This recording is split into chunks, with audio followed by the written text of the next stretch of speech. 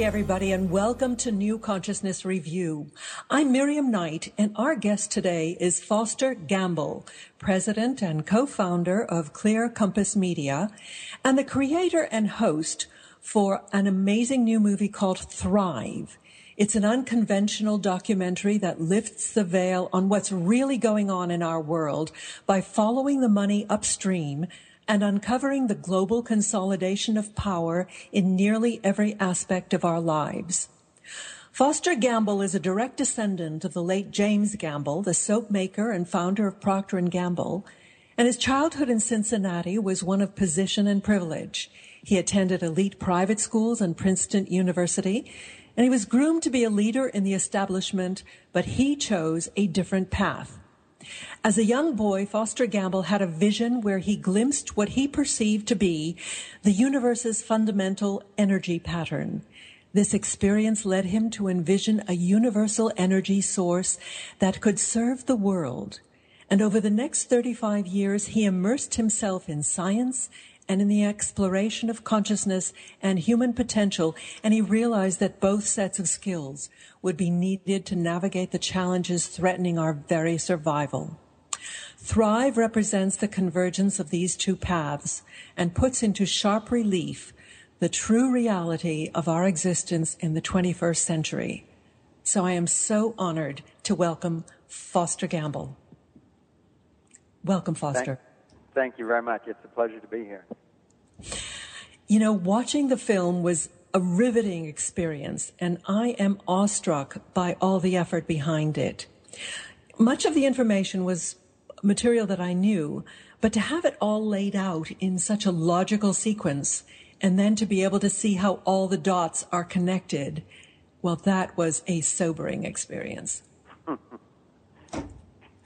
Well, thank you. It was a really, one of our major challenges was to put so much information in such a short amount of time. And frankly, it was my major concern as to whether or not it would work. And many people advised us to, just pick one of those topics and make a documentary out of it, rather than a dozen of them. But we really felt, my wife Kimberly and I really felt like our main mission was to connect the dots in a way that hadn't been done before in one piece of media, so that people could, in a brief sitting, actually get the coherence. Because many of the topics on their own, whether it's UFOs or free energy or conspiracy or even the deeper aspects of liberty, can sound so bizarre that it can be sort of socially ostracizing in most situations. But when the pieces are tied together, another story emerges which is so much more coherent and appeals to common sense way beyond what we're being told by the corporate media. And I'm happy to say that we're just getting thousands of letters from all over the world thanking us for exactly that aspect. So we're relieved that that worked. You couldn't be more right, because being in the business we are, I've seen many, many movies and read many books, each one covering one or a few aspects, but to have it all tied together, as you say, is so convincing. And I loved what you said at one point. You said, I could be wrong, but what if I'm not? Now, well, the film is a story of a personal journey. And I relate a lot of facts that I found, and those are all confirmed by independent third-party sources and all put up on the Internet so that we don't have to spend a lot of time arguing over whether or not the Federal Reserve is really federal and things like that. But I think it's really important also to realize that we each interpret what we observe in a different way. So I was sharing my story of discovery because many of the topics were so new to me at different times. I never set out to explore UFOs or even free energy. Just one question led naturally to the next, and this other understanding began to emerge. But I want to be very clear to people that I'm relating a certain number of facts and then my interpretation of them, and I invite people to really entertain our story but not to believe it. I don't want anybody just taking on a new belief system unquestioned. We're really interested in helping to promote critical thinking. So we spent 3 years building a website where you can go as deeply as you want in following up on further information, so that ultimately you get a critical mass of solid information so that you can really shape your own opinion that makes most sense to you of what's really going on, and therefore, what can we do about it? Well, we're going to go into your website and the whole Thrive movement towards the end of the interview, but why don't we start with laying out at least some of the highlights of your documentary. You start by pointing out the chasm between the natural order, which is for life to thrive, and the fact that the majority of the people on the planet are barely surviving. That's why you called it Thrive. Well, that was the biggest dilemma in my life, is just the people that I know, for the most part, are so caring. I mean, if you're in trouble, they'll give you the shirt off your back. You see in these various tornadoes and hurricanes and earthquakes and so forth, you just see the goodness of humanity just shine. And with all of the technological capabilities that we have now and means of accessing different resources and so forth, I just could not figure out, as I was graduating from college quite a while ago now, back in 1970, and looking around me and seeing that we were at the risk of a nuclear holocaust.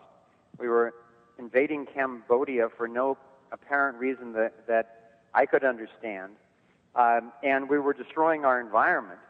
And so many people were suffering, and just one war after another was going on. I just could not make sense of that. And so I really, as I discovered at that time that I was inheriting some money from my grandparents, not a tremendous amount, but enough that if I managed it carefully, I could choose what I wanted to do with my daily life. And it was like winning the lottery at an early age. I felt very blessed, and also a big responsibility to not spend my life complaining about my job because I could do what I wanted. So as I looked around, I had been a filmmaker in college, and I've always loved film, but I made enough films to realize, these were short films, to realize that I had nothing to say at that point that was worth all of the money and time and technology and so forth that it takes to create a feature film.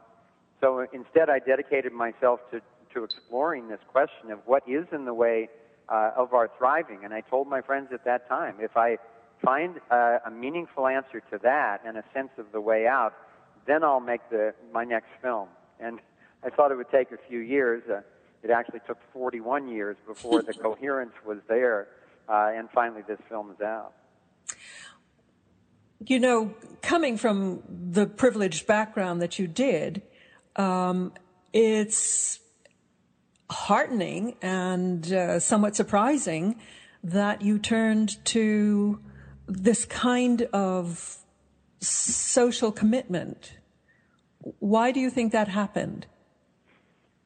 Well, it's an excellent question. I don't know, and I think that there are a number of factors that were involved that I am aware of. First of all, I was blessed with amazing parents. My mother was probably the most unconditionally loving person that I ever met until I met Kimberly. So growing up with her, I thought everybody's mom was like that, and found out later on that's far from the truth. And my dad was not such a heartfelt guy, but he was known in his community for absolute integrity. And growing up with those two role models just supported me in questioning things that a lot of people around me were just taking for granted. And then I think, on more of a spiritual consciousness level, I have been asking these questions since I was a very small child, and I've been telling my friends recently, I can't remember the time in my life since I was a very small kid that I wasn't being driven by the quest that the movie portrays until the film was finally out. And now I feel a sense of having accomplished what I came for in a way that I didn't know if it was possible. So I think in a cosmic sense, this is what I came here for this lifetime, was to find a certain level of truth and convey it to my fellow human beings in in service to protecting this absolutely rare and glorious planet that we get to live on and which is really in peril. It's interesting. You start with some achingly beautiful pictures of the planet, and to think that that is all in peril is devastating. Why was energy your starting point, and what is the relevance of the torus to the story? Well, I think the reason probably that energy was my first really all-consuming calling was that as I portray in the film, when I was in elementary school, this was during the days of duck and cover, when we had these drills where this air raid siren would go off and and we would all jump under our desks and put our arms over our heads. And I remember sitting under my desk just shaking in fear. And, at the same time, intellectually, I knew that it wasn't real. I was being told that it could be at any moment. And being under that desk with my arms over my head, I was very clear, even at a very young age, that was not going to handle a nuclear detonation. So if that was the best the adults had to offer, I needed to do some thinking on my own. So I started deeply questioning then, and it was just a few years later that I was riding on the school bus that I also portray in the film, looking out the window, and the light was blinking through the trees, and I think it helped kind of put me in a state of reverie, and suddenly I was having this full-on vision of this whirlpool vortex pattern that became an atom, and then it became a solar system, and then it became actually the field around my body or any human's body. And I felt like really deeply that I was being given the gift of seeing something, which I didn't understand really at all then. It was very beautiful to me. It was compelling. And I was left with the question, is there, in fact, a fundamental energy pattern in the universe? But I didn't have the answers, and I started going up to the physics lab after sports practice every day and just building things. I chuckled when I saw the movie Close Encounters of the Third Kind, and all these people were building this mountain in Arizona out of mashed potatoes and everything, because that's pretty much what I was doing for quite a while, just following my inner guidance, but with no intellectual understanding really of what I was after. And then ultimately, it turned out that what I was building, when I finally built what I needed to build, it was a floating circle of light that I built out of a light generator and then blocks of glass that would refract light, and I kept bending these blocks of glass until it bent the light all the way around in a full circle, and like an Ouroboros, or the snake eating its tail, the light came in on itself. And once I finally got that built, there was complete satisfaction. It's like, okay, that's what I needed to make. And people came into the lab and said, well, that looks nice, but what is it? I said, I really don't know, but that's what I needed to see. So now, years later, I can look back and realize, oh, that was the torus. I was given an inner vision of this pattern that mathematicians call the torus. And the key to the torus is it's the only pattern in the universe that sustains itself in a continuous medium. Mm-hmm. So if our evolutionary imperative is to learn how to build sustainable systems, whether they're economic, energy, communications, whatever kind of systems, if it's our job to learn how to line up our systems with what nature does to sustain in a healthy way, then as far as I can see, the torus is in fact the universal template for us to follow, and we're being shown it at every level. It's just that we're not being taught it in school, or we're not being taught by our parents and teachers how to recognize it. So that's one of the things I wanted to do in the film, was portray this fundamental energy pattern in all its glory, so that we can start to recognize it and then learn to model our systems after it to access, for instance, energy in a clean, safe, healthy way. Because it's a generative pattern instead of a destructive pattern. Exactly. It's a self-creating pattern ongoingly. Mm-hmm. So it's really like every atom in your body, every cell in your body itself, as well as the planet that we live on, the solar system, the sun that we get our energy from. All of these systems are surrounded by a usually invisible toroidal vortex that distinguishes the energy of the system from the energy of its surroundings. It's all connected, and yet each system can be distinct, like a whirlpool in a continuous stream of water. So let's get back to the relevance of this toroid to energy. You talk about UFO technologies and information from crop circles kind of reiterating this pattern. And its connection to free energy technologies. What convinced you that free energy solutions exist and are practical? Well, I had been studying nature's geometry, how nature builds the material world, really how spirit manifests into matter, for 30 years. And I didn't even know why, but I knew that I loved doing it and that I needed to do it. And then those studies led to relating to many other scientists from all over the world, particularly in what we call the Sequoia Symposium, a think tank that a number of us organized that went on for a number of years. And we were looking to see whether or not this torus and then the structural pattern that comes out of how different toruses organize together, what Bucky Fuller called the vector equilibrium. We were looking to see whether or not these two patterns were fundamental at every level. So we had physicists at the smallest level, and then chemists at the next level, and then biologists at the next level, and psychologists and astronomers as the scale of scientific inquiry increases. And they all ended up verifying that these two patterns really are fundamental at every scale.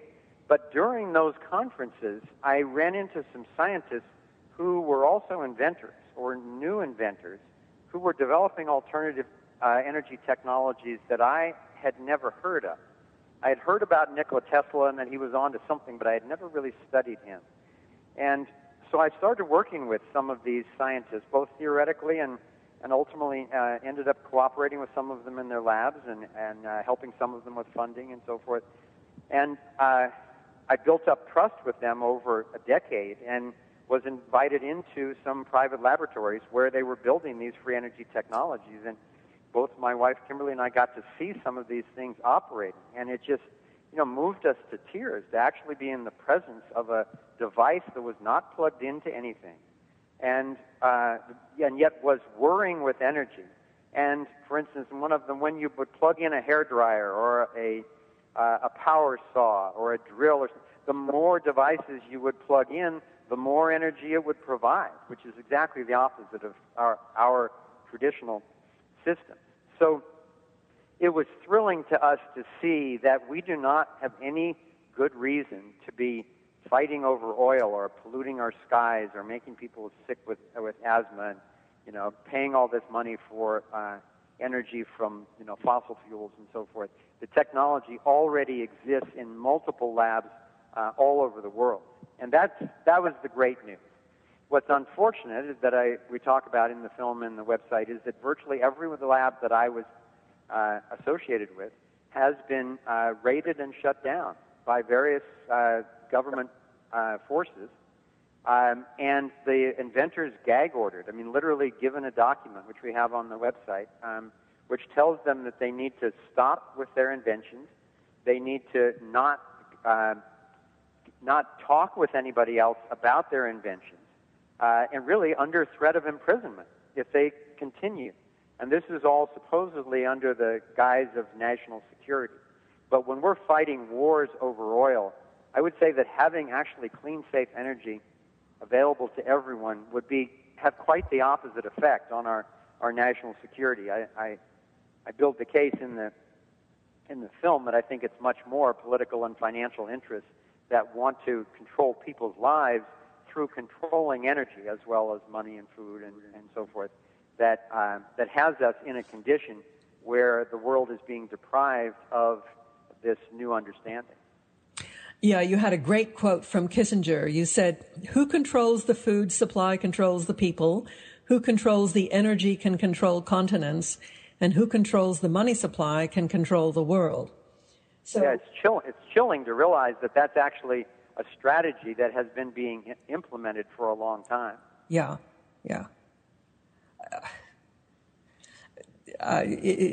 chilling is just too weak a term for it. And Miriam, you asked about the connection to the UFOs and crop circles, and that was an even bigger surprise to me.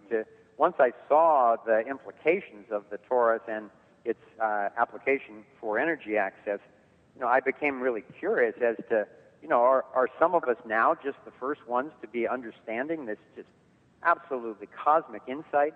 And it turned out that, as I expected, that, not at all. It turns out that this understanding of the torus and the vector equilibrium has been encoded by various cultures through the Egyptian, the Mayan, Chinese, Hebrew cultures for literally millennia. So it raised the question, how did they know about this thousands of years ago so they could encode it very specifically, oftentimes with like 5 or 6 layers of error correction that a coding expert would recognize? How did they know about this thousands of years ago? And there are only 2 explanations I can come up with. One is that there were mystics who were accessing, cosmic consciousness, the Akashic records, whatever you want to call it, and just downloading this information a long time ago. And some of that may have been going on. And an even more plausible explanation, and possibly an additional one, is that we have been being visited for a long time, for thousands of years, by extraterrestrial civilizations who could be, 1 million or more years ahead of us. They would probably need to be if they're actually visiting here from other solar systems, much less other galaxies. And that when they came to visit, they actually left some sort of record of the understanding of how energy works and how they could get here. And it turns out that many of these cultures have, legends and carvings and stories and so forth about these so-called sun gods coming out of the sky in these burning balls of light and actually coming down and teaching this awareness. Mm-hmm. So that was another mind blower for me. And then when I saw the crop circles, coming in for the last 10, 12 years, at first I was intrigued by them.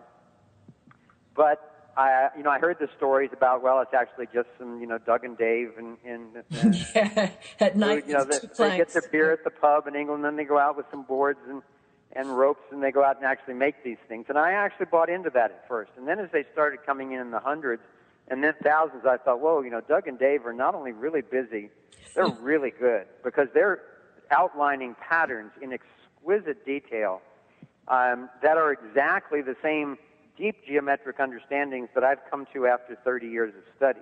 So as I looked into it more realistically then, one of the stories that makes sense for the ones that are real, I'm sure that there are a lot of them are being made by people, but there are a ton of them that are absolutely unexplainable, no footprints and just electromagnetic anomalies and so forth.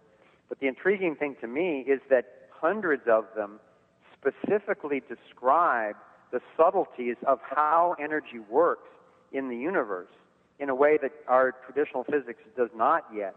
And I think what's going on is that there are more advanced intelligences than we are who are trying to coach us on how not to destroy ourselves, how to access energy in a clean, safe way that would allow us to have a healthy planet. And if we voyage off of this planet, which obviously we're starting to, that we're not taking nuclear waste and nuclear power and all these destructive things with us. Foster, we were talking about the motivation behind the suppression of these technologies and what is behind the oil-based economy. And tell us how it's expressed today in the world. Well, when I was following the money to try to figure out who wouldn't want clean, safe energy available to everyone on the planet, it traced back to the powers that control energy, that specifically oil, but also coal, natural gas, and so forth as well. And it turned out that it was, it's major corporations, but even the major corporations are controlled by a relatively small number of families and financial interests. And then I looked into food. And when I followed the money on agriculture, it turned out that that it was the Rockefellers again, who also control oil. It was the Rockefellers again who moved us from a natural organic food base to an oil-based agricultural system where we're so dependent on pesticides, herbicides, fertilizers, and so forth to grow our food in this really unnatural monoculture setting where you see one crop for as far as the eye can see with all other plants taken out, and oftentimes just plastic over all of the soil and everything. It turns out when you do that, the natural bugs and birds and rodents and so forth who would keep the ecology in balance are taken away also. So then you need all of these artificial chemicals.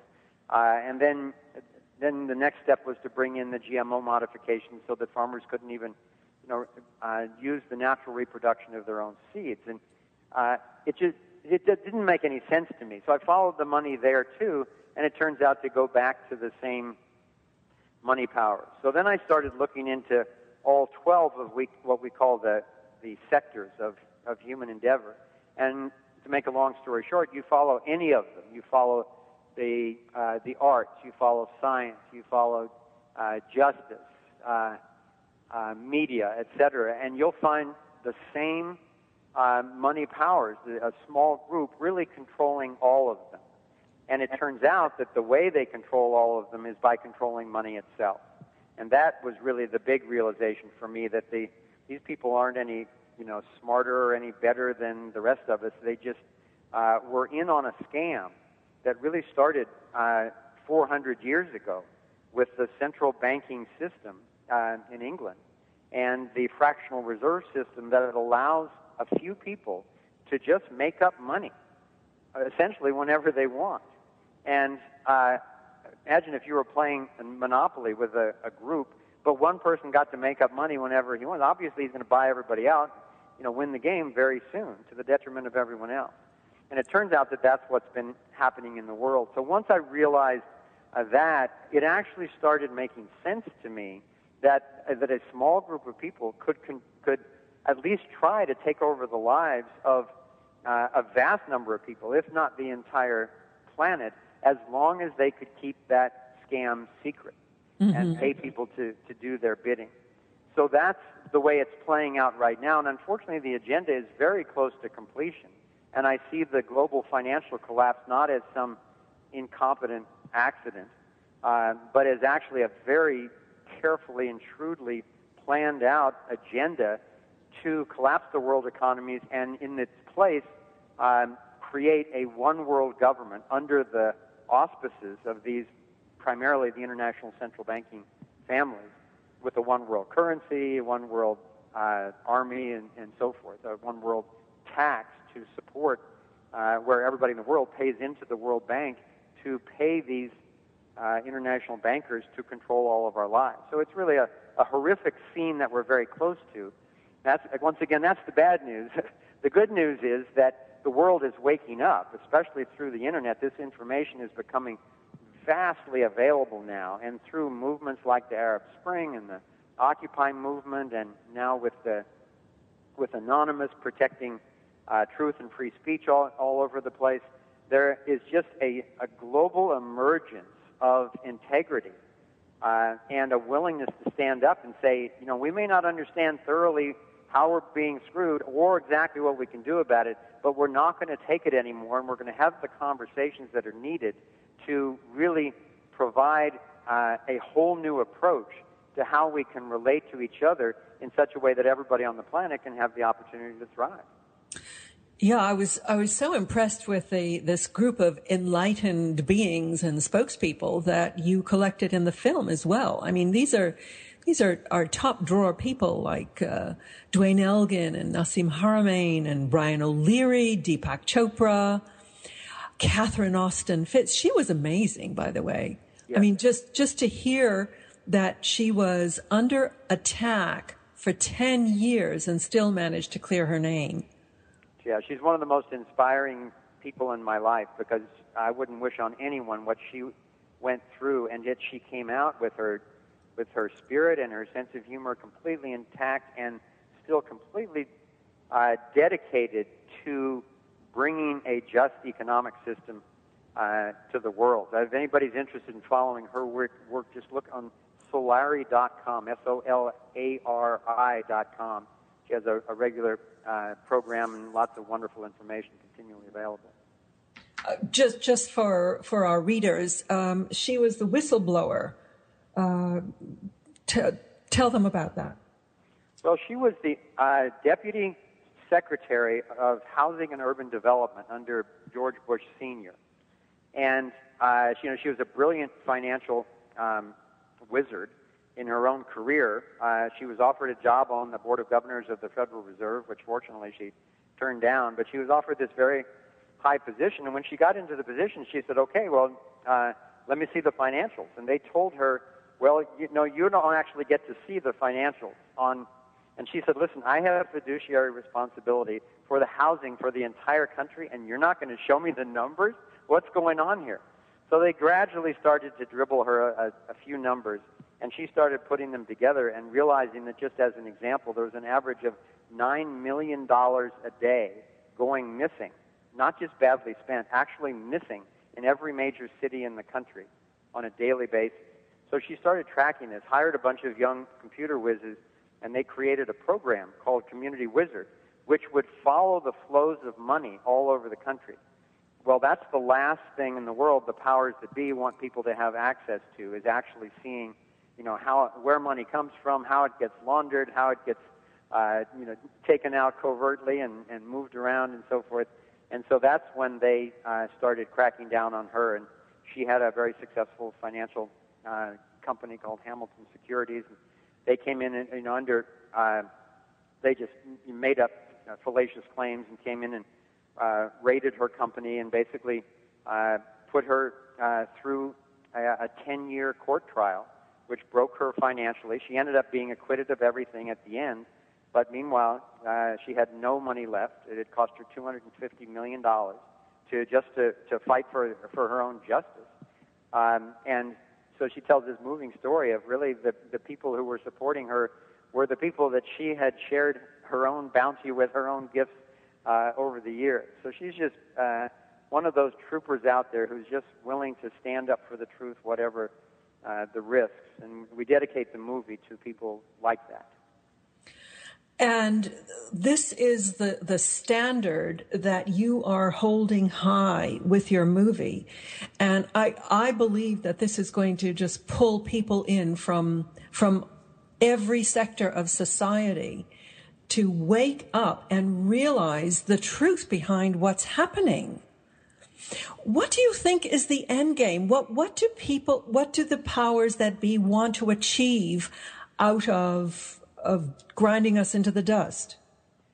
Well, I think that they want to create a world where they feel as safe as possible. And I think that, as I mentioned in the movie, I think that these are very damaged and wounded people. I feel tremendous compassion for the pain and fear that they must live in, thinking that they actually can only get safety by hoarding resources and controlling everyone else's life. And so I think that that's what they're trying to do. They're trying to control money, food, media, and then surveil everyone and have a police state control system, and then reduce the population by about 80% to a manageable group of people who can actually serve as their serfs. It's a very kind of old-fashioned feudal system where you have kind of an elite royalty served by people who are basically their debt slaves. And I think it's fundamentally just a means to try to limit their own fear, because I think, and I've read a lot of the biographies of a lot of these people, and in virtually every case, they were highly controlled and often abused as children, and basically indoctrinated into a worldview where it's a big bad jungle out there, and either there's two types of people: those who are controlled and those who control them. Which do you want to be? Mm-hmm. And if people sell out their own integrity and human sensitivity and compassion to that agenda, then they're actually rewarded tremendously in our current political and economic system. So they rise very rapidly because their allegiance is to, whatever works to gain power rather than actual truth and compassion and justice and that sort of thing. So, go ahead. I was just going to comment, there was something extremely chilling on the news this morning. It was about a virus that's been created in laboratories that has the potential to wipe out half of the world population. And it's so virulent that the government is trying to close the barn door and suppress the publication in the scientific journals. And, of course, the scientists are saying that it's already out there. But what is even more chilling is that this is this is research funded by the government, right? So the government is funding research on genetically modified viruses that can kill vast populations. Is that connecting some dots? Oh, absolutely. Yeah, and we go into this some on the website in the health section.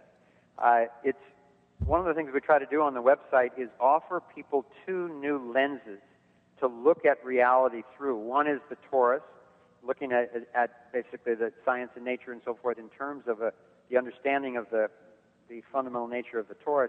But the other is what we call the global domination agenda. And once you entertain the notion that there's a small cartel of people who are trying to gain this global control, then if you put on those glasses, when you look at something like a government creating these lethal viruses that could wipe out billions of people very quickly, on the one hand, it could be justified as, well, some other enemy, some terrorist might use bio-warfare against us, so we need to be ready to combat it and so forth. And there may be some truth to that. Some people are thinking that way. But if you put on this other lens and realize that the would-be controlling elite, they scoff at the notion of nation-states. They've known for a long time that basically the world is being run by major international corporations and the bankers who fund them. So when these weaponized bacteria and so forth are being grown by a quote-unquote government like the U.S. government, it's useful to step back and see, let's see, how would this serve the global agenda? Because even our governments and our economic systems and our workers and so forth, I believe, are being basically used to create this global agenda. And if part of the global agenda is to depopulate most of the people on the planet fairly quickly, then it makes a lot of sense that they would use taxpayer money to create these bioweapons and then actually, in some cases, leak them out. If you trace back what was behind the H1N1, the swine flu, and if you Google Baxter Labs and trace back really where the actual components of that virus were created, you'll see once again that the only way that virus, that flu virus could have been created was by human beings, and you can actually trace it back to where it was most likely created. It actually looks like it's the same with AIDS. And there's a Dr. Leonard Horowitz, a Harvard-trained doctor, who has laid out the history of a lot of these things and very well documented. And the more, again, as bad a news as it is to have to consider these possibilities, if we open our eyes and realize that some people do want to do a lot of us harm, then we can wake up and take the actions that will obsolete the destructive agenda of a very few. And what strategies do you recommend for reclaiming our lives and our future? Well, I think that's the most wonderful question of all, and we spend quite a bit of time and space on on our website going into solution strategies. And when people go to visit the site, there are success stories that are inspiring from where people are being successful in various endeavors all over the world. And then there are large-scale solution strategies, like getting rid of the Federal Reserve and cutting the military budget in half and things like that, which obviously no individual can go out and do. But there are ways that you can participate with large groups who are motivating to educate and activate on that.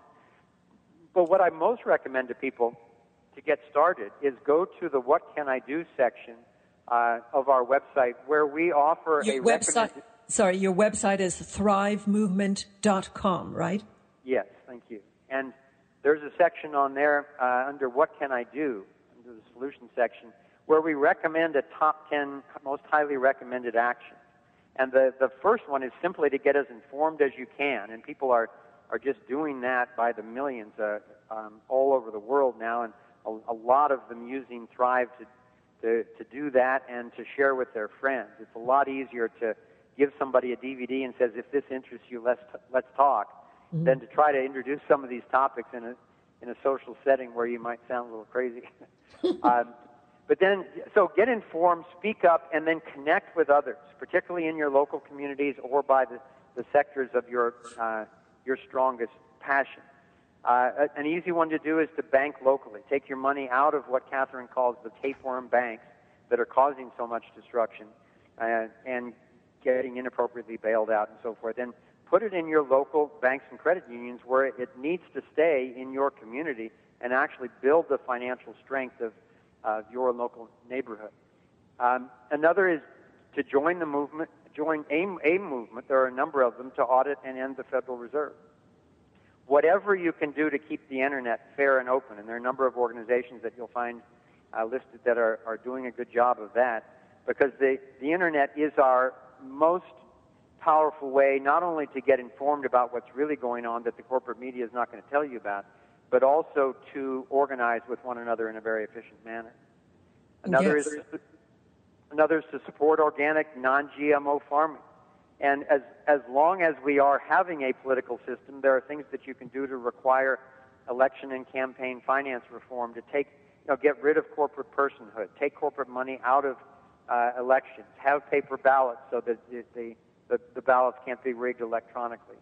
And then, you can support free energy. You can go on our website to the Critical Mass Actions and sign up to take actions when there are enough people, and there are a lot of people signing up already, who want to either take place in mass protests or to get together and provide the science and to provide the funding to support these inventors in getting this stuff out into the world. And that's really the last one that I'll mention is this whole notion of critical mass action. We've got a number of possibilities listed on the website, and after we had created the website, we were thrilled to see the Occupy movement use a very similar. Obviously, they're taking action in a huge mass. The further strategy that we're recommending on the website is certain actions which aren't going to be very powerful. If a dozen people show up with signs on the steps of the Federal Reserve, you probably won't even get any press. But if you wait till 500,000 people have signed up, and then they all show up at all of their local Federal Reserves, with the cameras and so forth, then you're going to get leveraged media attention in a way that is not going to be as powerful if we just do it on our own. So that's just a starter group of things that you can do that don't take a lot of time and money, where just changing your lifestyle and making different choices can have you be part of literally the first global movement to provide a world where all can thrive. I think that the first one is the most important. You have to educate and inform yourself. And it is so important. I mean, in this little interview, we can't go into the details, but why is GMO farming so destructive?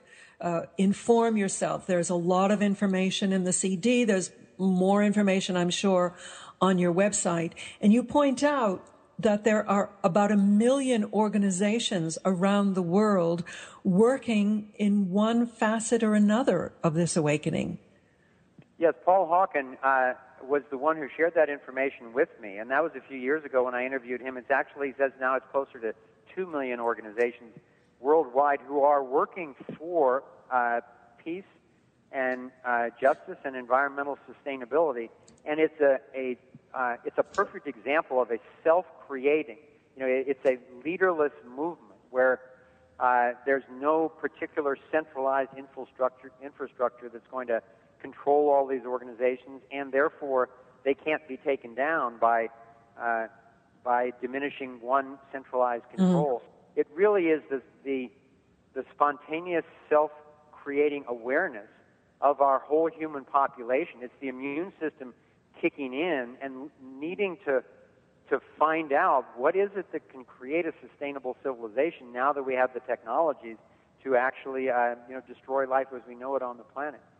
So I'm happy to say that despite all of the horrific stuff I've learned in my research, I'm actually more confident, more optimistic about our ability to turn this around, actually in a relatively short amount of time, than I have ever been in the last 15 years since I've been really looking closely into this, because people are becoming so educated, so willing to stand up, and the technologies exist for linking people together in really effective action worldwide.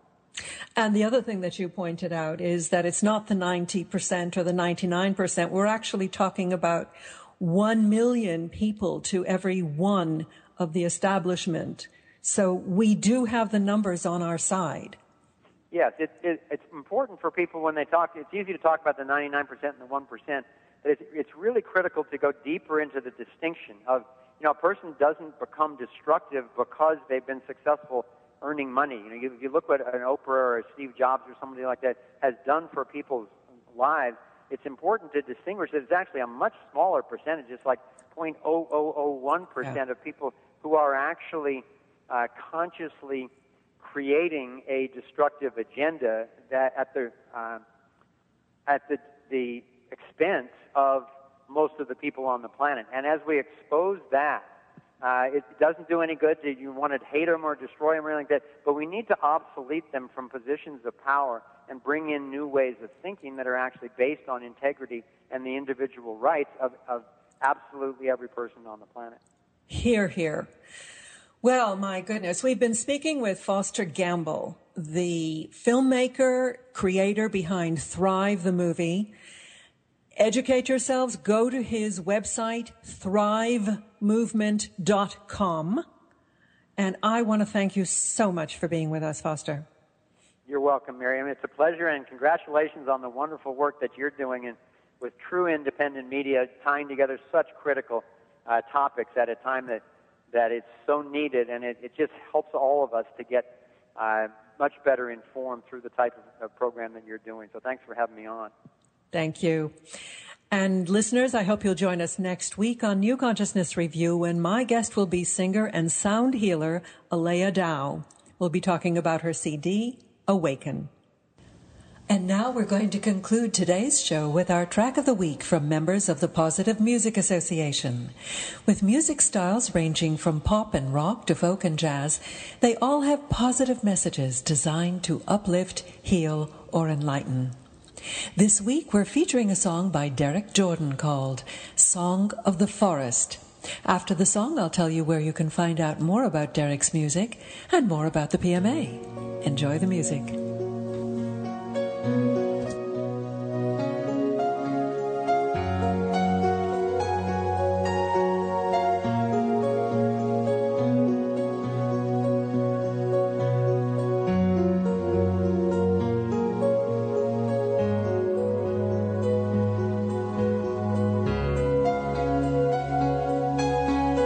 Come, my beloved, let us go up that shining mountain, and together sit silently there. Oh, and watch the sun go down in beauty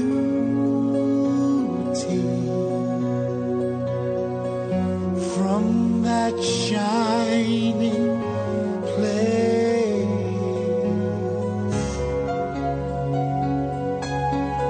There we will sit till the evening star arises in beauty.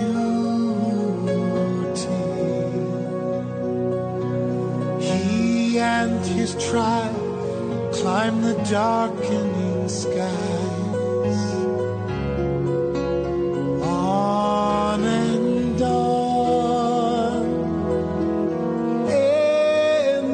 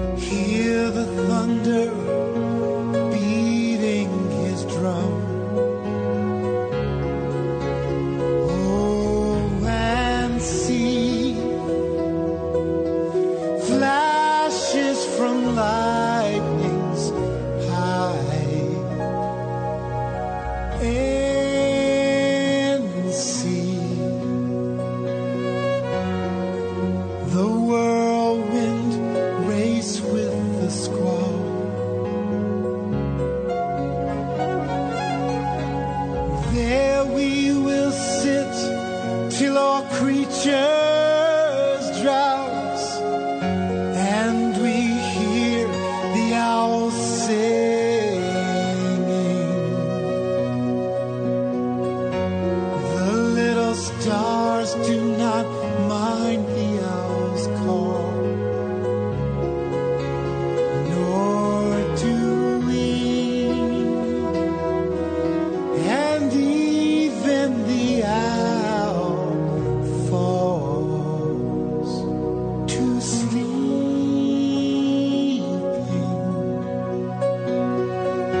Though our bodies urge us to be fast asleep, still we sit and watch in beauty